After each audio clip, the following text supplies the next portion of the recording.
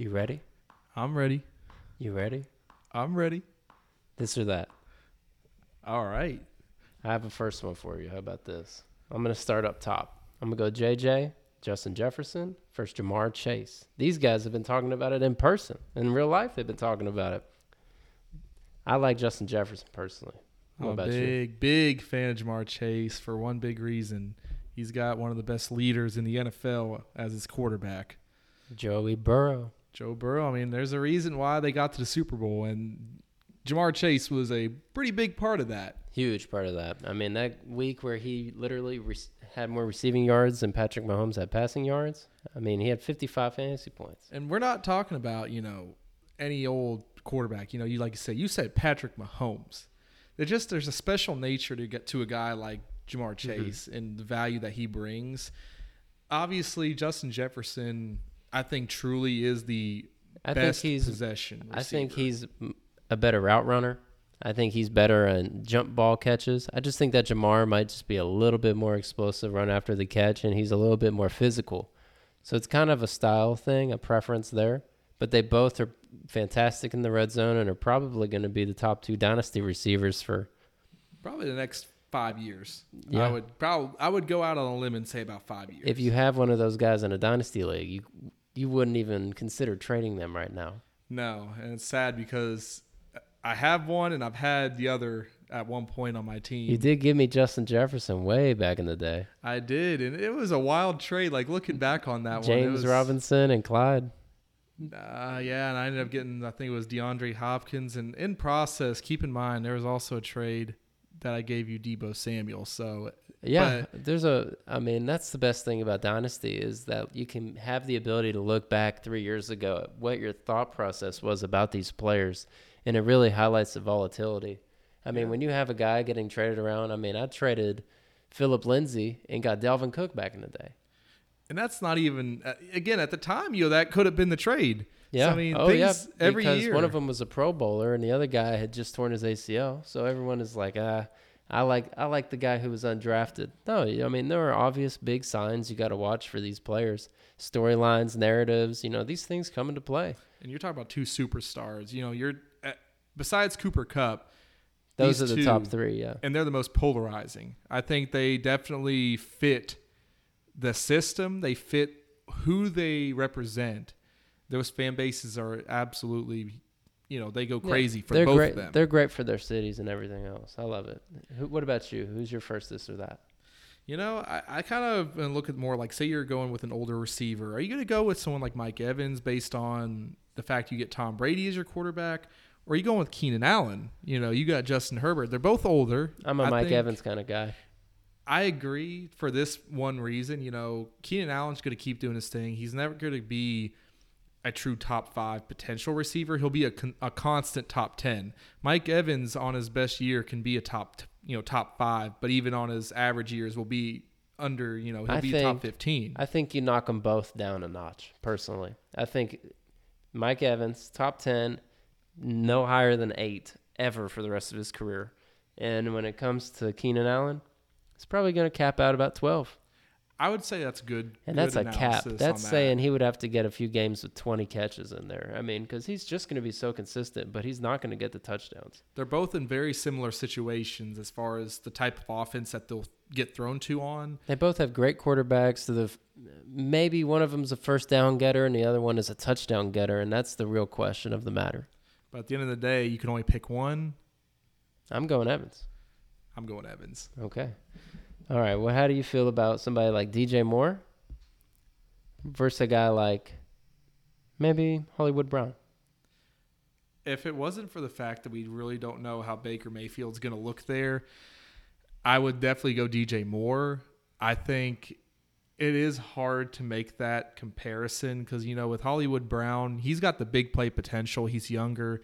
I think they both can make big plays. Just one of the guys hasn't been able to get touchdowns. Yeah, one of the guys has been restricted by his quarterback play. One of them's had a great quarterback throughout his career, whether it's been his first stop in Baltimore or, where he's at now. He's going to have the potential to be playing alongside, arguable close to top 5 quarterback. So his situation only got better. Yeah, Hollywood is in a good spot. And with Hopkins being suspended 6 games, being the focal point of the offense is going to be beautiful for his fantasy value. We'll see. And I do see an increase in production for DJ Moore. I think with Baker Mayfield, he'll have more opportunities. I think he will get the ball a little bit more. And he doesn't really have too much competition. Terrence Marshall should battle for some, targets, but I think DJ he's Moore's a sleeper. the guy. I love Terrence Marshall, but what's your next one? This or that? This one, as far as the age goes on it, Amon-Ra St. Brown or Jerry Jeudy. I'm definitely going to go with Amon-Ra. I do not think that Jerry Judy's like that. I think Amon-Ra has already proved to us he's more talented. He's got that dog in him. He's the kind of guy who's going to go out there. I thought he was a fluke at the end of last season, and then going into this year, they didn't really try to replace him with another wide receiver that can play his exact role, which there's really not many guys in the league who can do it and as effectively as he did last year. But when you have somebody like Jameson Williams coming in, that's only going to help Amon-Ra St. Brown's value, especially at the end of the season. If Jameson Williams can come back kind of, ready to catch a couple of deep balls a game, really open up the field for Jared Goff. Jared Goff is literally playing for his life. If he doesn't play well, he'll not find a team again. To me, I see Amon-Ra St. Brown as almost like a quarterback-proof receiver. Almost. I think he does need at least a competent one, but Jared Goff is at least a competent quarterback. Is he mediocre? Yes, but that's all you need. That's basically the definition of a quarterback. All he has to do is give him the ball 5 yards down the field, 3 yards down the field, screens, he's out routes. Like he proved last year that he can really, he can get into these spots and really start to make moves and get to the end zone. Yeah, and Jerry Jeudy, I like his situation, his team, but that's the difference. If you swap those guys, Amon-Ra finishes as, top 15 receiver. Jerry Jeudy, with that situation, is borderline top 40. I wouldn't want to even discuss Jerry Jeudy in the same breath as Amon-Ra in all actuality, but I know some people really like Jerry Jeudy. I just think that if in 2 years all you've done is had like 2 good games, probably you should have shown us more by this point. But I think it's safe to say as well, this is his first year with Russell Wilson. Yeah, and that's really good for Courtland Sutton.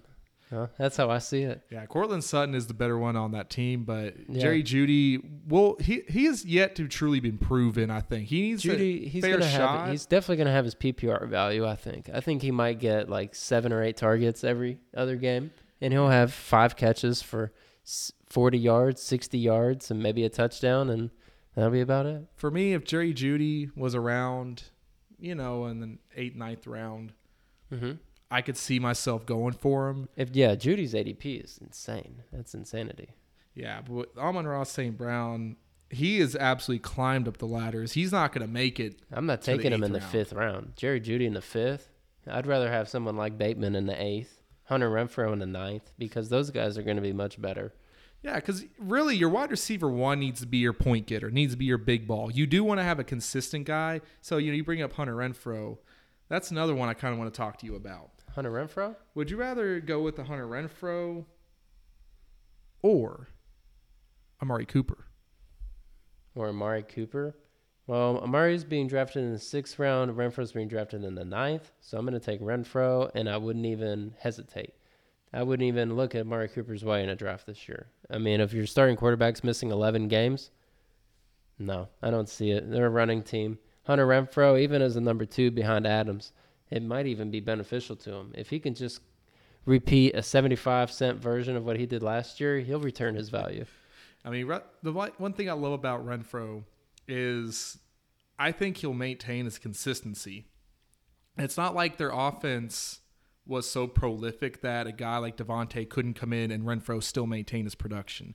Renfrow was the security blanket. He would go to him, and he had absolutely perfection in the footwork. Yeah, he's teaching Devontae Adams stuff about running routes. The guy's super talented. And I just don't think he gets enough credit. Like, I love Hunter Renfrow, mostly because of the fact that he's just got that dog in him. We look at him all the way from back in college. This man scores the game-winning touchdown in the national championship game. And he carries that in the league. He doesn't get talked about, doesn't get the recognition. He saves money on Ubers. He drives a minivan, basically, So let me ask you one. Elijah Moore, DK Metcalf. Dynasty, who do you like more? DK. And it's simple. I don't care who's a quarterback. DK Metcalf is our generation's Calvin Johnson for the true build in and terms potential. of size, speed, attitude. And you want that guy. You know, DK maybe not this year isn't going to be a guy I'm looking at as in a redraft league, but in Dynasty, this is the year you want to acquire him. I still think that DK can return some value, especially if he's going in the 5th round right now, 5th round, 7th pick. I mean, that's the kind of place where you're already taking shots because in the next round, Amari Cooper's in the 6th. I mean, guys like Chris Godwin who just tore their ACL in the 7th. So I mean, I've seen those guys go a little bit closer, but I don't know. I like DK at his spot. I still think he could catch a couple touchdowns a game, 4 or 5 times this year and finish with 10 touchdowns, 800 yards, and overall be a wide receiver 2 for you. Yeah, I mean, DK, no matter what, like I said, as far as a Dynasty, purpose. Love him in Dynasty. Love him. You can't untradeable right now in Dynasty. Because if you try to trade him, you're not getting anything close to his real value. But that's also the thing. If you're trying to get him, you got to take advantage of that. You got to do your best to get him. This is the time to go and buy somebody like DK Metcalf. That's absolutely true. Don't throw a whole bag at him. It's also the time to go and buy somebody like Michael Thomas, but, that may be a story for a different day. So that'll be it for today's episode. Sandy, where can they find us on social media if somebody wants to ask us a question? We are the Ball Bros Podcast. The Ball Bros Podcast. That's right. I think we're on Instagram, Twitter. And we have a TikTok, even though I know nothing about TikTok. Hopefully Jake can come in here and help us out. We'll figure it out. We'll get there. You all stay with us. See you later, guys.